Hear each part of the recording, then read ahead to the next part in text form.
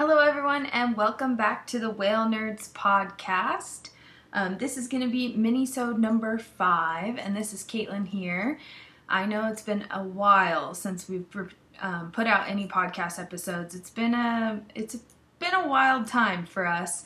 Me, Slater, and Eric have all been through a lot of changes the last few months. And I'm actually recording here from the opposite side of the country from last time I spoke to you guys. I'm out in Massachusetts now, and Eric and Slater have also relocated within California. So we've had a lot of things going on, but I wanted to take a few days to do some research and come up with some minisode topics, and I was able to make the most of a couple days off where we have not been on the water because of a storm. So the minisode number 5 that I want to talk to you about is welcome to Gloucester, because that is where I'm working right now. So I'm the first mate on the Hurricane 2 at Cape Ann Whale Watch. And Gloucester is a very historic town with a lot of maritime history, and we actually do talk about that like during our trips, and so I thought that would be a pretty cool minisode topic. So I did some research, and I think it's going to be a fairly long minisode, but we'll see how it goes. And I just want to say thank you so much for everyone for sticking with us throughout all of this. I'm sure all of you are going through a lot of different changes right now as well. A lot of the marine industries are being impacted, as well as everyone else throughout the pandemic, and there's been a lot of social unrest. I was actually, when I was laid off for a little while, I was in Portland. They are like going on 80 days of protests there. And it's important work, but it's heavy and it's hard, and it takes a lot of time and emotional strength to process. And so some of that has been affecting me, but also everyone else. And so it's been good to kind of just like take a minute and relax and sort through things. So I do feel like we're kind of ready to get back into some content. Hopefully I'll get Eric and Slater and some guests on here pretty soon. Some of my new coworkers and people I've met out here are pretty excited about the podcast. So hopefully we'll get some more of that soon. But I do want to dive into the Cape Ann area and Gloucester. So Gloucester is America's oldest seaport. It's located on Cape Ann, Massachusetts. And it was originally inhabited by the Pawtucket people. Those were the indigenous people that lived in the Cape Ann area. There is a lot of misinformation about who was out on the Cape Ann Peninsula area at the time of European contact, but the most reliable source I could find on capeannhistory.org clarified that it was the Pawtucket people that were originally there in the 1600s when the first French explorer, Samuel de Champlain, made his second trip to Cape Ann in 1606. And he actually aimed the area Le Beau Port. And there are still some buildings and vessels named after that original naming from 1606. In 1614, the English captain John Smith arrived to Gloucester and named it Cape I'm going to try my best on this one. Cape Traga Bigzanda, after a Turkish princess. But later on, King Charles of England renamed the area Cape Ann in honor of his mother, Queen Anne. So this area was landed on by European settlers several times. It went through several quote-unquote discoveries. People were already there. They knew that the area was there, but according to the Europeans, it was discovered and rediscovered. And then there was an attempt to settle the area. Unfortunately, by 1617, so this is before even a full-time settlement was in the area, about 75% of the Native American or indigenous people that had inhabited the area died of disease brought over by the European explorers. It holds pretty true of a lot of locations where early European settlement happened in the Americas, and it's really unfortunate. But by 1623, an English settlement had formed in the area, and they were attracted by the abundance of codfish in the waters offshore. The early years of settlement in Cape Ann were super unstable, And the area was actually abandoned several times and resettled several times. The town of Gloucester was officially incorporated in 1642. Farming was one of the main industries in the area. But a couple things helped secure Gloucester as a stable town moving forward from here. The abundance of forested land helped Gloucester and the neighboring town of Essex to have enough resources to become major shipbuilding capitals. A new style of ship was coming out of these shipyards, and it was called the schooner. Cape Ann became a location that supported industries such as sailmakers, chandleries, rope walks, marine railways, and more. Salted fish was Gloucester's principal export. Foreign trade brought wine, fruit, salt, molasses, rum, and sugar to the area. And by the time the American Revolution came around, it devastated Gloucester in the mid-1700s, well, the third quarter of the 1700s. But by the end of the 1700s, the town had recovered. In the 1800s, artists began flocking to Gloucester, and the granite industry had emerged, bringing in more European immigrants. By the 1840s, immigrants from the Azores, which is in Portugal, came to work in the fishing industry, and the fishing industry began to expand with bigger vessels and more operators. The Rocky Neck Art Colony also began in the 1840s, and it is very popular with plein air artists, primarily painters, but there are also potters, textile designers, photographers, jewelry makers, and more, and they do display their art and sell it in galleries in the summer. When we go through the harbor on a whale watch, there are a few points of interest that we point out, like as part of our harbor tour for guests. So I did a little more research in depth about those points of interest. And one of the first things that we pass that I like to point out to folks is a factory called Cape Pond Ice. And Cape Pond Ice was established in 1848. That's before Abraham Lincoln was president. Like, that was 172 years ago.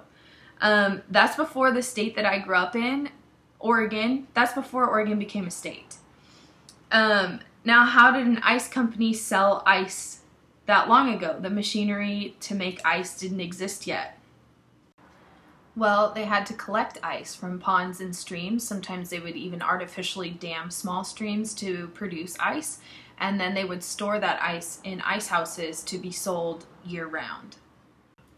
So why is ice so important? Well, it revolutionized the fishing industry, and that really helped with the whole area of Cape Ann. Having ice on board to preserve their catch allowed fishermen to travel further out at sea and stay out for longer periods of time, but still deliver a fresh product when they came back to the dock. Now Cape Pond Ice, which is still in business, can produce 300 tons of ice every day. I mean, that's crazy. That's a lot of ice. And we do serve Cape Pond Ice on the boat. I feel like pretty much all the ice you buy in town is Cape Pond Ice. The next point of interest that we point out is an old factory building, and it originally was the Tarn-Watson Marine Paint Factory. It was established in 1863, so again, a business that's been around for quite a long time, and they produced the first anti-fouling paint for the bottom of boats. So biofouling is what happens when marine organisms and algae grow on the underside of a vessel or the hull of a vessel. And what we do is we put this thing called bottom paint on the underside of the boat to help slow down that biofouling effect. So the bottom paint that Tarn-Watson was originally producing was a mix of tar, dry copper oxide, and nepantha or benzene. And their original patent claimed, "We have found by experiment that the hull of a vessel painted with our composition has remained free from shells and weeds for a period of 12 months, while another vessel painted in the common manner and employed in the same trade what became so foul in 6 weeks as to require scraping." So this was a huge deal. This paint was really changing up your maintenance schedule for vessels. They were the first company to produce bottom paint in the U.S., and they were very successful for a time. Tarn-Watson produced copper paint for the maritime industry for over 100 years, and they sent their paint worldwide. And again, this really revolutionized the fishing industry. Vessels could travel more efficiently at faster speeds, they required less maintenance, and then by the time you were putting engines on boats, it was also less fuel consumption. So overall, this made your vessel much more cost effective and made turning a profit a lot easier. Other sectors of the boating industry were also reaping the benefits of using this bottom paint. But in 1980, the waterfront factory location was abandoned, and it sat vacant for quite a while.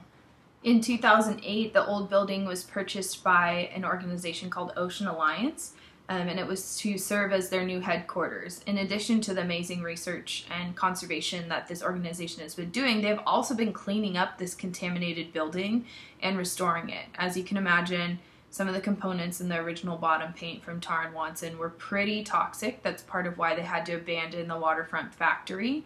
And so there was a lot of cleanup and environmental restoration that has to happen around the building.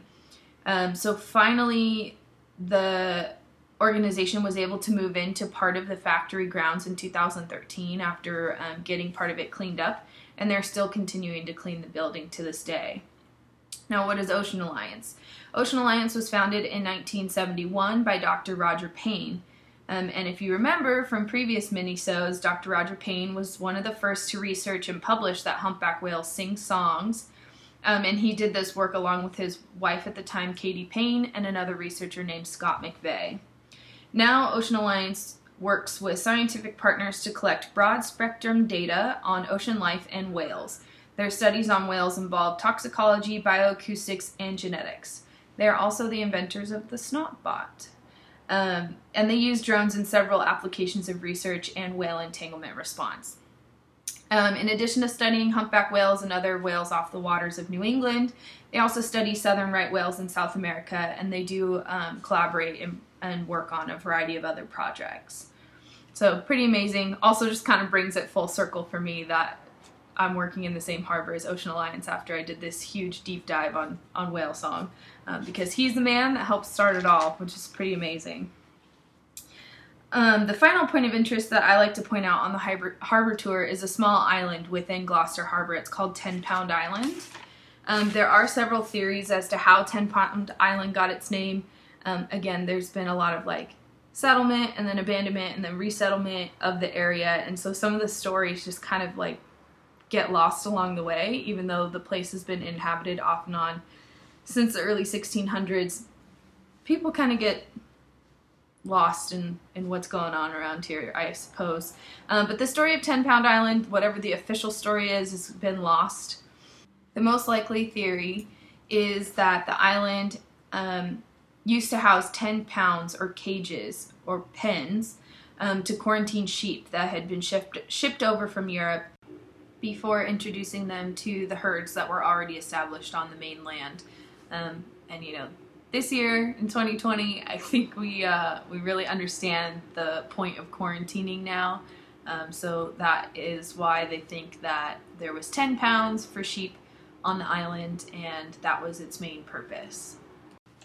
The next competing theory is that the island was purchased for 10 pounds of silver from the Native Americans. But that's not likely to be the truth, because the entire Cape Ann area was purchased for 7 pounds of silver, so why would they pay more for a very small island? In 1820, the first lighthouse was installed there to help vessels navigate through the harbor. It does have a shallow, rocky shoreline.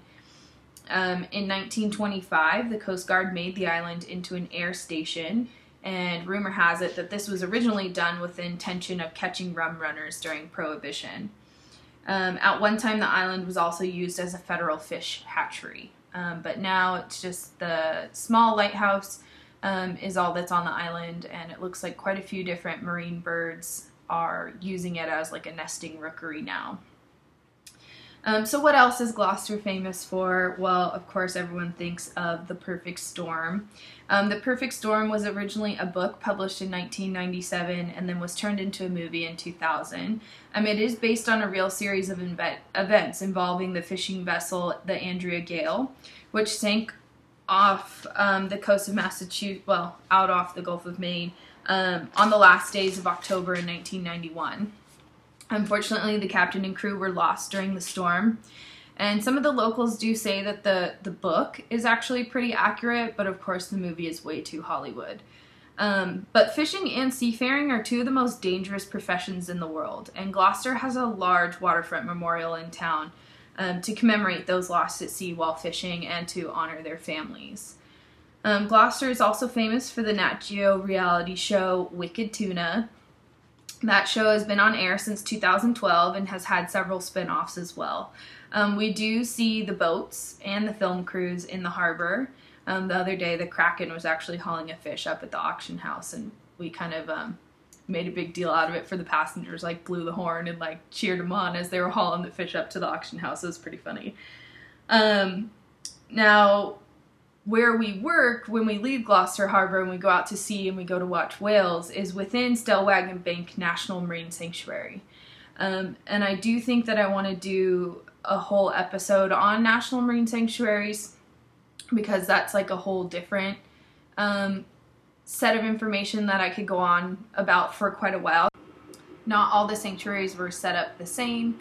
Some of them have a little bit different legal background, but they do all serve just about the same purpose, to protect areas of water from seismic exploration and oil and gas drilling. But each of them that I've worked in do have a little bit different history, so I at least want to try and cover the ones in Central California, and then Hawaii, and then Stellwagen Bank out in another episode. So that's your welcome to Gloucester, and hopefully we're going to have some more content out for you guys soon. The whales have been amazing here. Like, they are so boat tolerant, and we have so many mom-calf pairs this year, so it's been really fun. And out here, because it's such a stable group of whales with a really high site fidelity, like, you know all the whales that come to the area, and it's just a totally different I guess like relationship you have with the whales that you're watching every day. It's different than Maui, where the whales are only there for a couple weeks and it's in and out and you hardly see the same one twice. And it's different than California because it's a smaller group of animals that you're keeping track of, and they're very loyal to their locations, and they have entire family histories. Like Salt, the most famous, I think arguably one of the most famous humpback whales in the world, besides like Migaloo. Not only do they know her kids and her grandkids and her great-grandkids. And we still see Salt. I've seen her this season several times. And so it's really, and people like know the whales. The passengers know the whales. They're like, have you seen so-and-so? Like, that's my favorite whale. And so it's really cool to be out here and see all that kind of stuff. And so I'm excited to share more about that and about my experience out here so far. So yeah, just hang in there. I hope everyone's being safe and just doing the best they can given the circumstances, because I know it's not easy. We're all going through it together. So hopefully this content will kind of help keep you going. And if you guys have suggestions of things you want to hear about or anything like that, please let us know. We will get back on posting on the social media pages as well. And again, a special shout out, thank you to our Patreon supporters for continuing to contribute to our work, even though it's been a difficult time for everybody. Like, we really, really appreciate your support, because the podcast, even if we're not putting out content every week, we do still have expenses every week for maintaining everything that we have now. So we really appreciate your financial support on that. And hopefully I'll talk to you guys soon. But thanks so much for listening, and have a great day.